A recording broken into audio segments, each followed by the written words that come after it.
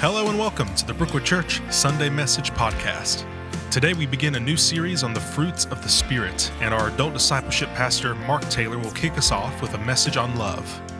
You can find our weekly message outline and many other resources on our website at brookwoodchurch.org or on our Brookwood Church app.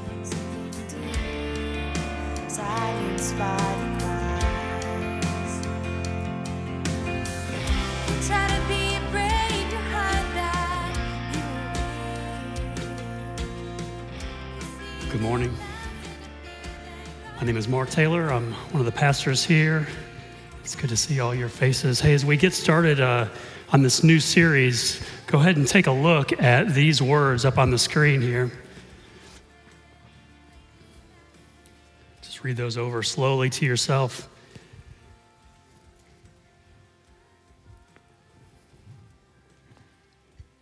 What would our world look like if it was filled with these things? I'm usually a pretty upbeat guy. I'm hopeful. I don't live in doom and gloom, but the level of violence and hatred in the world right now is stunning.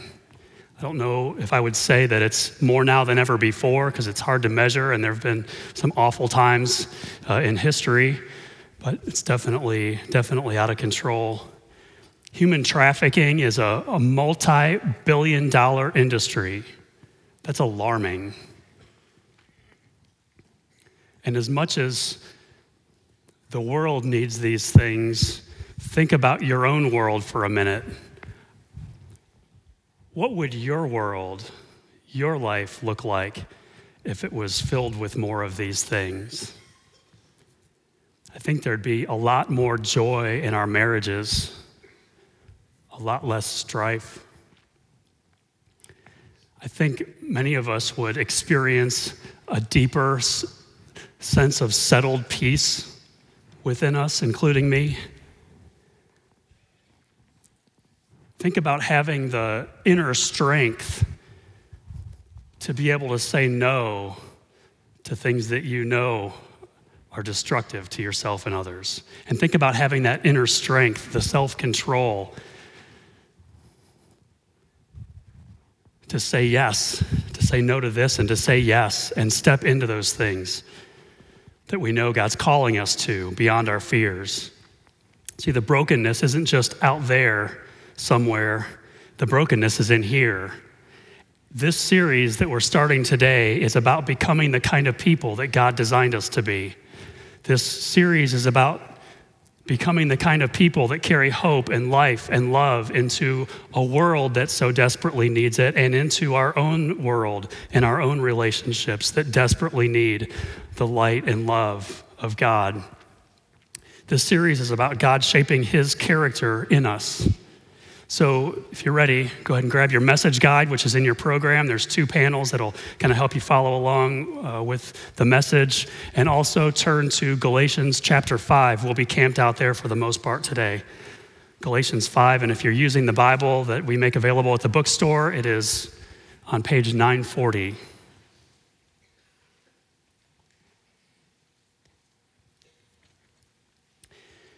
Really want to do 2 things this morning.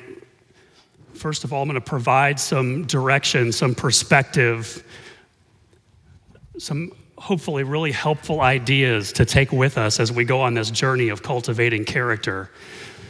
And then second, we're going to talk about the first aspect of the fruit of the Spirit that's listed in Galatians 5, which is love. So first, some things to remember and take with us. First of all, as we think about cultivating character, remember freedom. So helpful. It will be so helpful to remember freedom throughout this series. Galatians 5:1 says these beautiful words. So Christ has truly set us free. It's beautiful, isn't it? Now make sure that you stay free and don't get tied up again into slavery to the law. To be clear, from the very beginning, God has been calling his people into a life of freedom. That's helpful to know. Even before fallen mankind, what did God say to Adam? Genesis 2:16, you may freely eat of any of the trees except for this one. It was an invitation to freedom, but he had to choose the one, didn't he? A couple of other really beautiful verses. It's all through the scriptures of God calling us to a life of freedom. Acts 13:39 says this, through Christ, everyone who believes is set free from every sin. That's good news. John 8:36, if the Son sets you free, you are free indeed. God is calling us to a life of freedom. So let's have a moment of honesty here for just a moment. Who here has ever taken something that wasn't yours, ever, in your whole life? Come on, food from the staff refrigerator, extra spoons from Chick-fil-A, come on. You know. Okay, one more, maybe a little deeper. Who here has ever said something that wasn't completely true, ever? Keep your hands up, keep your hands up. Those of you who have your hands down, you can go ahead and put them up now. Right? Look around, all the hands up, look around. How does it feel to know that we're in a room full of thieves and liars? I mean, really, we're all in this journey together, and it actually goes a lot deeper than that. So, question that comes out of that is, where do you go with what you've done? Where do you go to rid yourself of the guilt and shame you feel after having done something you know you shouldn't have done, no matter how big or small it is? Where do you go? See, this freedom that Christ is inviting us into is in part getting out from under the heavy burden of the guilt and shame that we carry. Our souls were not meant to carry the shame. They were not meant to carry that. That's Good Friday. Last Friday, if you stopped and experienced some of Holy Week, Good Friday was the day we remember that Jesus died for us, and that's the day that all of our sins were nailed with him on the cross, removed far away from us. And then Easter is the day we celebrate him rising from the dead and giving us his life when we open our hearts to him. It's the great exchange. We give him all of our junk and he gives us his life.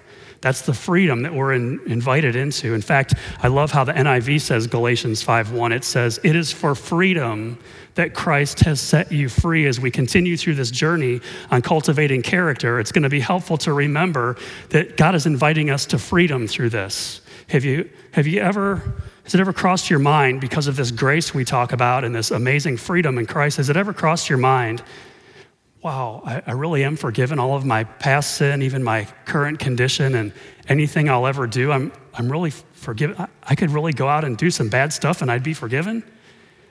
If that's ever crossed your mind, then you're beginning to get grace. You're beginning to taste some of God's love, that it's really that good. In fact, God knew we would ask that question. He knew what our hearts were like, and that we would say, who, really? I can go do that anyway? He knew that we would do that and ask that question, and so he had Paul address that in his letter to the Romans. Toward the end of chapter 5, Paul writes these words. It says, the law was given so people would become aware of their sin.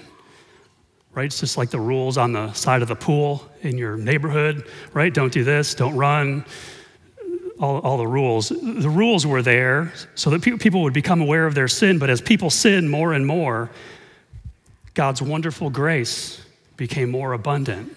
And then here's the question that he's asking rhetorically. Well then, should we keep on sinning so that God can show us more and more of his wonderful grace? Of course not. And in the Greek, that literally says, God forbid that we would do that. Since we have died to our sin, how can we continue to live in it? We not only joined with Christ in his death, we have also been raised with him that we may live new lives.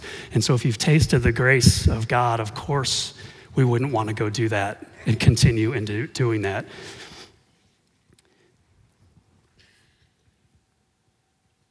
Back to our text, Galatians 5:13 says it again. For you have been called to live in freedom, my brothers and sisters, but don't use your freedom to satisfy your sinful nature. And here Paul introduces this other element. There's freedom, But there's also this sinful nature. Verse 17, and here's the distinction. The sinful nature wants to do what is evil, which is just the opposite of what the Spirit wants. And the Spirit gives us desires that are the opposite of what the sinful nature desires.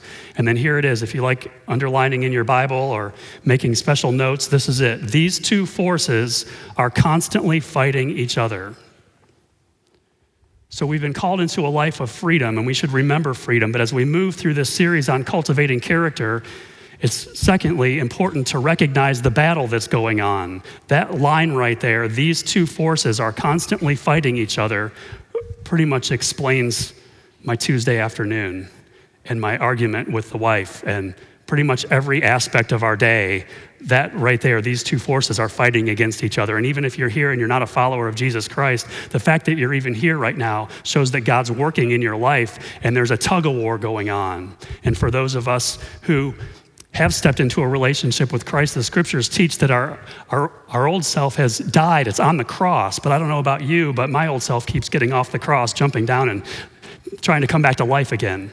And so it's a process of dying to that old self. So remember freedom. Learn to recognize the battle. So that battle is going on inside each of us. Have you ever done something wrong and wished you hadn't? That regret right there. Have you ever known something was wrong, but you did it anyway? That conscience that you have right there, that's a sign that there's this battle going on inside you. Should I do it? Should I not do it?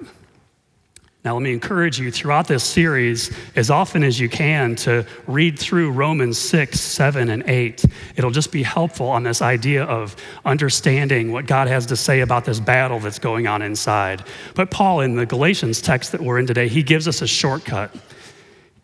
He says, how can you tell whether the Spirit's winning or the sinful nature's winning? How can you tell which one's actually in action? Well, Galatians 5:19 basically says, take the test. Follow the fruit of what you're doing and see what it looks like. He goes to say, when you follow the desires of your sinful nature, the results are very clear. Like, it's not rocket science for us. And he begins naming things that can tell us whether the sinful nature has kicked in or whether we're walking in the Spirit. Sexual immorality, impurity, lustful pleasures. These first three are in the area of our sexuality, and the reality is God has designed the universe in a way that works, in a way that brings life. And he designed the universe in terms of our sexuality in such a way that it works, that it brings life and its expression of love, and it's beautiful when it's reserved for a husband and wife in marriage. Anything beyond that, anything other than that, and it's damaging to the soul. That's just how God set up the universe. So if you're having sex with someone who's not your spouse, then you know the sinful nature has kicked in because the Spirit would not be leading you to do that. If you're looking at pornography, that's not the Spirit leading you to do that. You can easily say, my sinful flesh has kicked in here. Here's something that might be helpful for teens and also for parents of teens. I try to teach my kids that your level of physical intimacy should never exceed your level of commitment. That's why sex is reserved for marriage, because sex, being the most intimate touch between a man and a woman, demands a lifelong commitment so you can fully be yourself, naked and unashamed, knowing that you have their lifelong commitment no matter what. He goes on in this list of signs that take the test of whether or not our sinful nature's kicking in, showing up. He says idolatry and sorcery. You think, okay, those two things really don't apply to me, don't apply to us, but actually they do. Idolatry is, in ancient times and really even many places around the world now, they would carve out wooden or stone figures and worship them as gods. Now, you may not do that, but we worship a lot of things, don't we? We worship the size house we have, the amount of money we have. We give our hearts to a lot of things. Whatever you worship, whatever you give high value to in the place of God, you could call that idolatry. That's what the word is. It's a churchy word for giving your life to something beyond what it was meant to be worshiped for. God alone should be worshiped, and these things are just part of our life here. Sorcery, interesting. You're like, okay, no one practices sorcery. Well, there may be some. It's related to the ancient practice of witchcraft, black magic. It's oftentimes associated with this other spiritual world, and so the Ouija boards and things like that are even common in our day, but definitely back in the day, it was related to incense and drug use. In fact, sorcery comes from a word that we get our word pharmacy for. And so sorcery is an umbrella for anything that we do that takes us into like another spirit world outside of reality. And so simply put, if you're getting high or doing drugs, that falls under the category of sorcery because you're trying to take your state, your being into a place that's not reality, into another space. And so if you have a problem with prescription drugs, that falls under the large umbrella category of sorcery. So that's a sign when you're wanting to go to that place that's not reality, that the sinful nature has kicked in. And he goes on to list several that I think we can identify pretty readily with in our own lives. I know I can. Continuing in this list of desires of the sinful nature, he says hostility, quarreling, jealousy, outbursts of anger, selfish ambition, dissension, division, envy. I'm not going to spend a whole lot of time diagnosing and looking through all of these things because the point isn't necessarily the behavior. The point is when you see those things happening, there's something underneath going on. Those are all kind of in the relational category, and he finishes up with, and there's envy as well. He finishes up with drunkenness, wild parties, and other sins like these. We could also include the ways that we binge on food and use it for comfort, use food for ways that we shouldn't, the way we love to have money and spend money. So that list isn't exhaustive, but again, the point isn't the behavior and sin management and trying to control our behavior. The point is when you see these things, there's something else going on underneath. We're searching for life apart from God. So at this point, it's helpful to go back and remember again, even after I've just mentioned all these things and you're, wow, like that's not the Sunday I had thought I was coming into, and I've got all these lists of things and you're sitting there feeling the weight of some of this stuff. Remember, if you belong to Jesus, you are free. You are free from having to work yourself out of that. You're free from having to pay for all of that. You're free. There is nothing you can do to make God love you more. And there's nothing you can do to make him love you less. You're free. But in that freedom that's totally available to us, we need to know that every choice we make is either going to lead us greater into this freedom or away from this freedom. Every decision we make as we battle and see these battles here, every decision we make is either going to strengthen one side or the other, our fleshly nature, our fallen nature, our brokenness, however you want to describe it, or it's going to strengthen our new being that's coming alive day by day. So my daughter is free to eat the entire tray of brownies, 30 brownies. She's free to do that. They're on the counter. She's free to come and eat all of them. I don't have an alarm on them. They're not in a lockbox. She's free. I'm not standing there monitoring them. I didn't hire a police officer. She's free to eat them. But every step, every choice either takes us into greater freedom or takes away our freedom. And so several things are going to happen when she eats more brownies than she can handle. First of all, she's going to get sick, right? So there's consequences.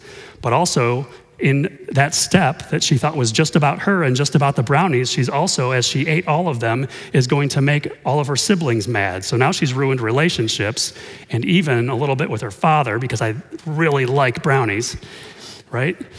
There's consequences. And so you're free today. As we leave today, you are free to go do Whatever's in your heart to do, you're free to go do that. You can go drink and drive. But if you take that choice, you need to know that your chances are exponentially higher of your freedom being taken away. And not only your freedom, but someone else's if you crash. Every decision we make either moves us greater into freedom or takes it away.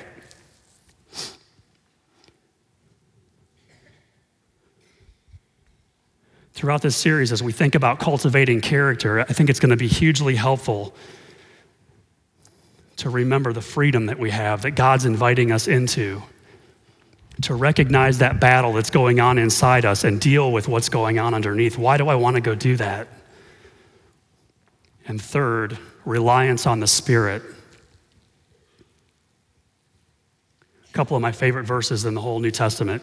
Galatians 5:16 says, "So I say, let the Holy Spirit guide your lives. Then you won't be doing what your sinful nature craves." So there's kind of a solution right there, is learn how to let the Holy Spirit guide your lives. Verse 25, "Since we are living by the Spirit, let us follow the Spirit's leading," and you can underline this, "in every part of our lives," not just this part or that part. This walking in the Spirit is being open and sensitive to God's leading. God, what are you saying here in this moment? What are you saying as I'm in this conversation? What are you saying as I'm driving to this place? It's having an ongoing, conscious dependence on God. God, I need you in this moment, or I'm not going to have what I need to offer my kid. God, I need you in this moment for your Spirit to come and give me what I don't have in this conversation with my wife. And I love the idea of walking because it's like traveling on a road. It's a process, it's progress. So one step at a time, staying in step with the Spirit, traveling on a journey, it's a process. So to be clear, as we begin this series and move forward, this series is not about doing better. It's not about trying harder. It's not about working our way to God. It's not really even about trying to live a moral life or change or address our behavior. This series is more about what God wants to do in us as we allow him space, more than it is something we have to go do and go fix. This series is more about surrender and creating space for him to work. That's why it's called the fruit of the Spirit. It's not the fruit of your good efforts or the fruit of your hard work. It is the fruit of the Spirit working in us. So where in your day do you intentionally connect with God? Where in your week do you have carved out to create some space to release the burdens and responsibilities and bring yourself to God and receive life from him? I like to think of this process like this: do everything you possibly can to put yourself in a place that allows God to do everything that he wants to do. And so yes, it's hard work in a sense that it's against our nature, but do everything you can to rely on God, who so eagerly wants to work within us. I call it like a holy cooperation. And as we live in this spiritual space and allow God to come in and work, instead of our sinful nature taking over, this is what happens. Galatians 5:22 and 23 says, "But the Holy Spirit, in contrast to what the sinful nature wants to do, will produce this kind of fruit in our lives: love, joy, peace, patience, kindness, goodness, faithfulness, gentleness, and self-control. There is no law against these things." And this isn't an exhaustive list, though these are the elements that we're going to walk through during this series, but we could also add things like compassion, honesty, trustworthiness, integrity, boldness, endurance, generosity, wisdom. There's a whole host of things that the scripture tells us come alive in us when we connect with God. These are the things God wants to do in us. And notice that it says there's no law against these things. In other words, there's no limit to how much we can experience and express these things. There's no limit. So whatever you've known of God's love, there's more. Whatever you've known of the peace of God that surpasses all understanding in here, whatever you've known of that, there's more available. There's no limit. There's no law against these things. We are free to move into them. And so during the series, we'll take a closer look at each one. We're going to begin with today, for the rest of our time together, looking at the first fruit of the Spirit, which is love.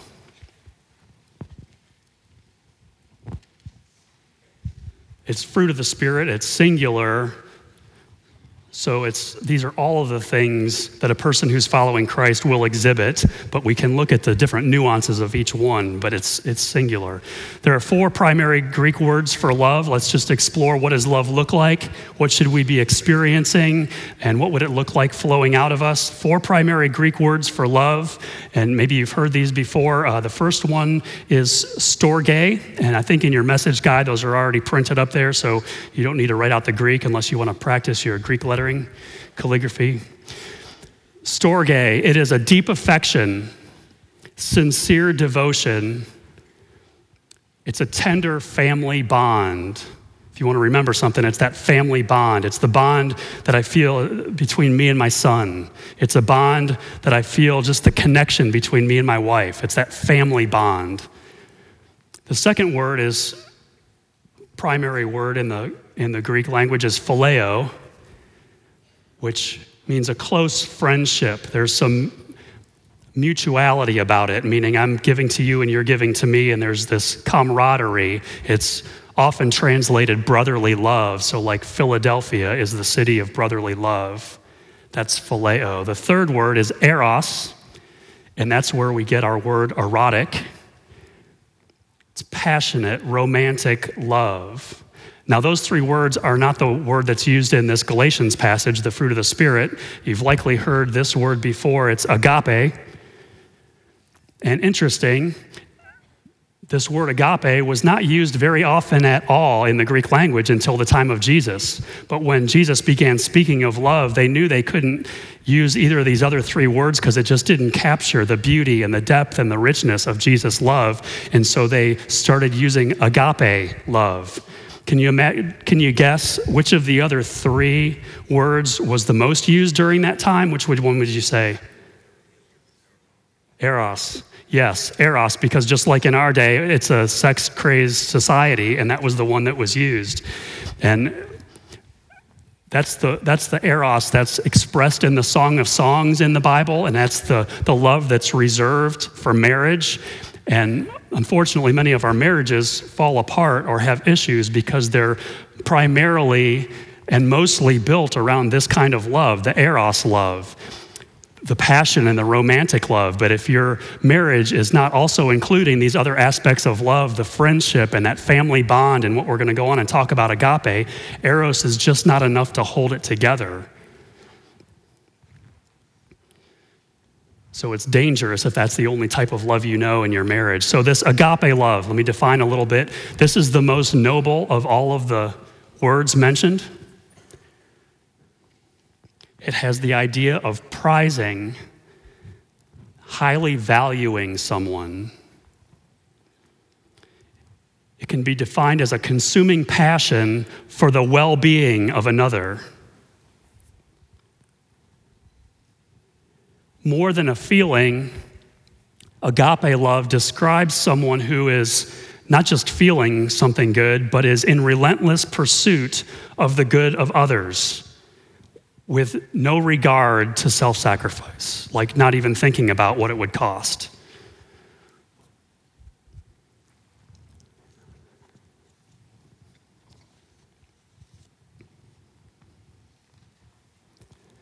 One of the central places that this word agape is used, and you've probably heard this at weddings before, is 1 Corinthians 13. And let me encourage you, I'm going to pull some phrases from the J.B. Phillips translation. So if you're used to hearing it from a more common translation, sometimes it's just helpful to get a fresh perspective with some fresh words. And the J.B. Phillips is really close to the Greek. It's a great translation. So you might want to read through that this week as you're thinking about love, but let me just grab some of the phrases from it. And this is if we're experiencing God's love and we're showing this to other people, this is what it'll look like. It'll look like for me that I'm slower to lose patience with my kids. It'll look less demanding in my spirit. This kind of love isn't touchy or irritable. I remember when we were first married, I was very touchy and irritable. I didn't know this love. This kind of love isn't driven to impress others, but is looking out for the other's good. This kind of love, this agape love, doesn't keep a record of the ways that I've been failed, that people have failed me or wounded me. It doesn't keep a record of that. It goes on to say in the J.B. Phillips translation, this love, this agape love, knows no limit to its endurance, no end to its trust, no fading of its hope. It can outlast anything. It is, in fact, the one thing that still stands when all else has fallen. And when you think about it, that is God's love for us. He is not touchy, irritable, easily frustrated, easily angered. Amazing patience. Patience is from here to here, and when you get past all that patience, then it's called long suffering, and he even has that for us. Deeply patient. I don't want to just do loving things on the outside for my wife. I want to be loving. I want to be transformed on the inside so that I am loving, not just doing loving things or forcing myself into certain behavior. I want to feel and know that love. And so here's the secret. 1 John 4:19. We love because he first loved us. The order is crucial. I will only love my wife and my kids and you all to the degree that I've experienced God's love. And so if your love is lacking for others, it's time to surrender and open up yourself to God's love. I used to think that this wedding band, and I've officiated weddings before, and I used to say that this wedding band represents your love, husband, to your wife, your unending love to your wife, and wife, this represents, every time you look at this represents your unending love for your husband. But over the years, I've learned that that's really not true. It's sentimental and sounds good, but it's actually not true. Or at least for me, this is a picture and a reminder of God's unending love.